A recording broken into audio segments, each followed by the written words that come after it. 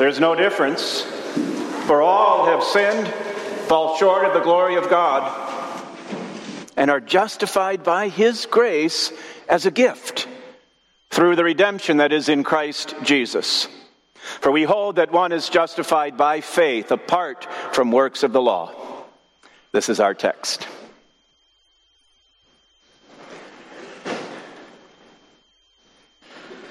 Girls and boys, on your birthday, how many candles go on the cake? That's an easy one, isn't it? One candle for each year of your life. Did you know that this coming Wednesday, the Lutheran Church is going to be celebrating a birthday? And if somebody were to bake a cake for that celebration, how many candles would be on it? I'll give you a couple of hints. For one thing, it'd have to be a really big cake. For another thing, you may recall that last year we celebrated the 500th anniversary of the Reformation. So, what does that mean? On Wednesday, we are 501 years old.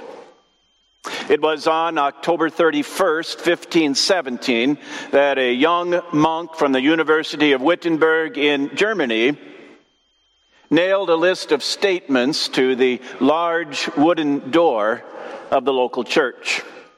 We refer to this event, which really was the beginning of the Reformation, as the posting of the 95 Theses. And that's the plural form of the word thesis, which simply means statement.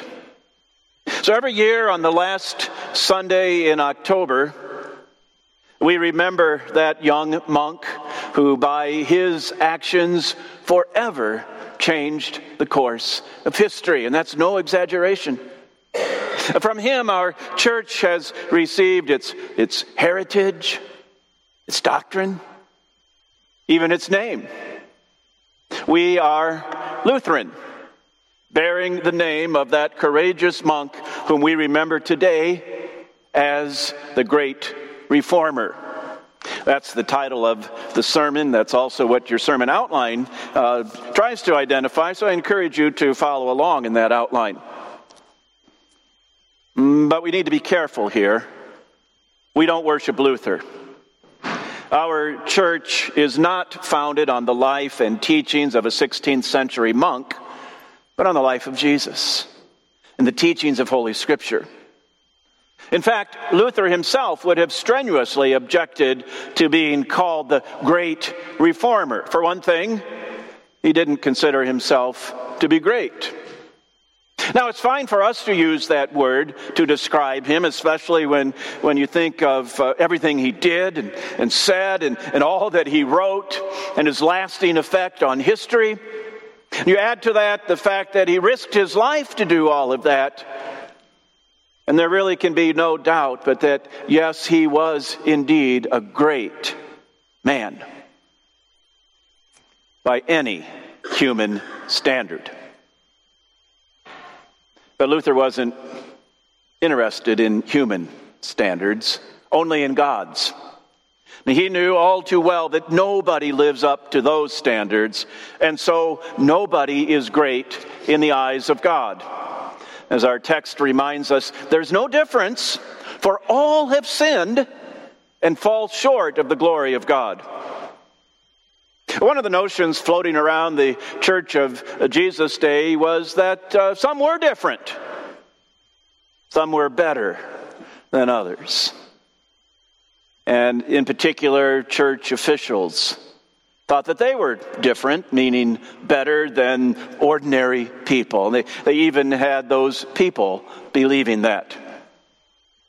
Luther didn't feel different. And he was part of that church establishment. The only thing about himself that he knew to be great was his sin and the enormity of its guilt.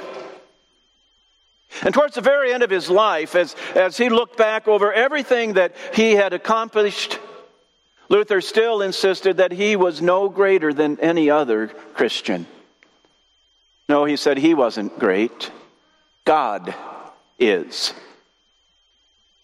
And as far as being a reformer goes, again, Luther would have said, no, he wasn't. He wanted to be, tried to be, he failed at it.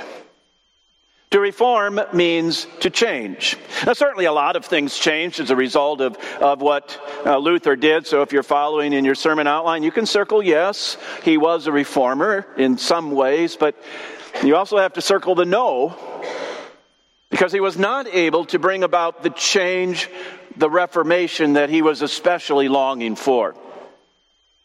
When he nailed those statements to the church door, he was hoping to change or reform the church, to change the direction the church had been going, to bring it back to the teachings of the Bible, which in large part had been neglected, sometimes even abandoned. Didn't happen. Not during his lifetime, anyway. Now, he was successful in bringing about a lot of discussion, but most of that centered around how to get rid of this impudent monk from Germany who was threatening to disrupt and even destroy the church.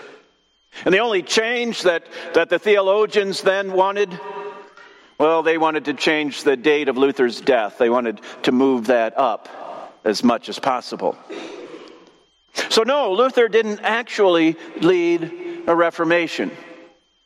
Probably it would be more accurate to say that he was instrumental in the formation of a brand new church. The church that stood firmly on the Reformation principles of Scripture alone, faith alone, grace alone. And the church that's named for Luther, our church, still stands on those principles today. Our doctrine comes exclusively from the Bible. We are in 100% agreement with St. Paul when he says that one is justified by faith apart from works of the law. In other words, it's all by grace. We do good works. We do the works of the law, but we do them out of gratitude to God.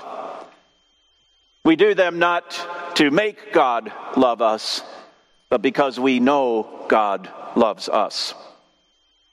He is great. He is good and gracious and loving and forgiving.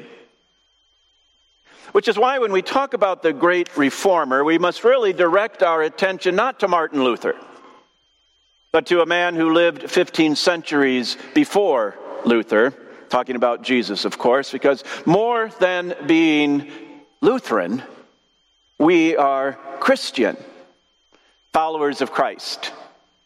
He is great. Although again, if you are keeping score in the sermon outline, you can circle the no there about Jesus, because he was not great according to many people's definition of that word. If by great you mean that he conquered nations and led countries and amassed great amounts of wealth and power, then no, he wasn't great at all. But if we use the definition of greatness that Jesus lived by, then absolutely he was great. Because he didn't consider himself to be great. He humbled himself willingly and obediently sacrificed his life for ours on the cross. So Jesus, yes, is indeed the great reformer. Although, another no here, because there is a sense in which Jesus has not brought about a reformation or a change. What I mean is that our sinful nature has not changed one little bit. We still want to sin, like to sin, are determined to sin, not we, our sinful nature, determined to sin as much as possible. Our sinful nature cannot be reformed. On the other hand, while our sinful nature hasn't changed, our eagerness to give into it has. That's because, yes, Jesus has changed us, reformed us by giving a new nature to stand against the old. This new nature doesn't replace the old, and it cannot change anything about it. It lives right alongside it. Not that it's a peaceful coexistence. The two are constantly in each other's face, really at each other's throat. The new nature wants nothing more than to knock down the old, to resist it, to keep it in check. And strengthened by the gospel, by the precious sacrament of the Lord's Supper, that new nature has incredible power to do just that. But do we always use that power? It doesn't seem that way to me. Seems to me that there are far too many times when we don't seem to have any interest in reforming our lives, in changing them so that they better reflect the Savior's love. You can't imagine how frustrating that is for a preacher. We work hard to clearly proclaim to you God's love for you and His will for your lives. And to what effect? Frustrating. You know, it's just as frustrating for a preacher, at least for this preacher. The fact that we really are no different. Aren't you glad for that? Aren't you glad that your pastors use the same kind of language that you do and conduct our lives the same way you do? Or are you maybe thinking, I wouldn't want a pastor like that? And maybe that's not fair. Maybe we have an advantage over you because we know that people are watching us and we want to set a good example for them. And besides, it's our job to be good. Well, I can tell you that I'm very conscious of the fact that I'm a pastor. That influences what I do and say and even what I think every day.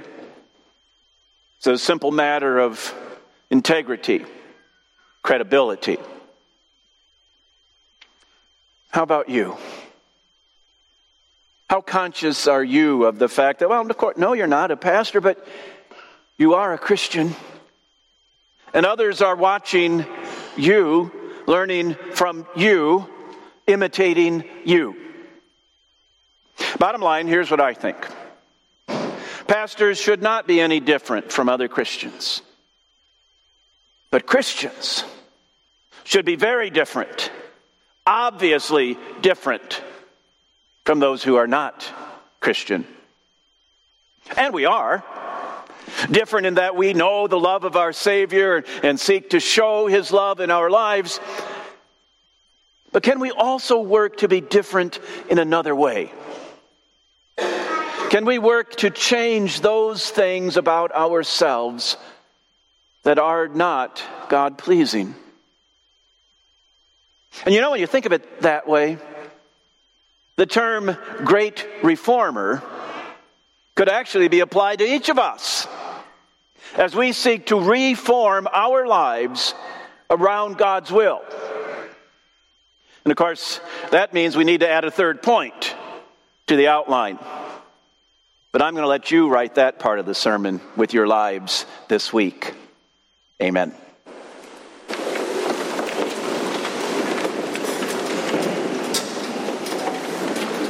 And may the peace of God, which passes all understanding, keep your hearts and your minds in Christ Jesus.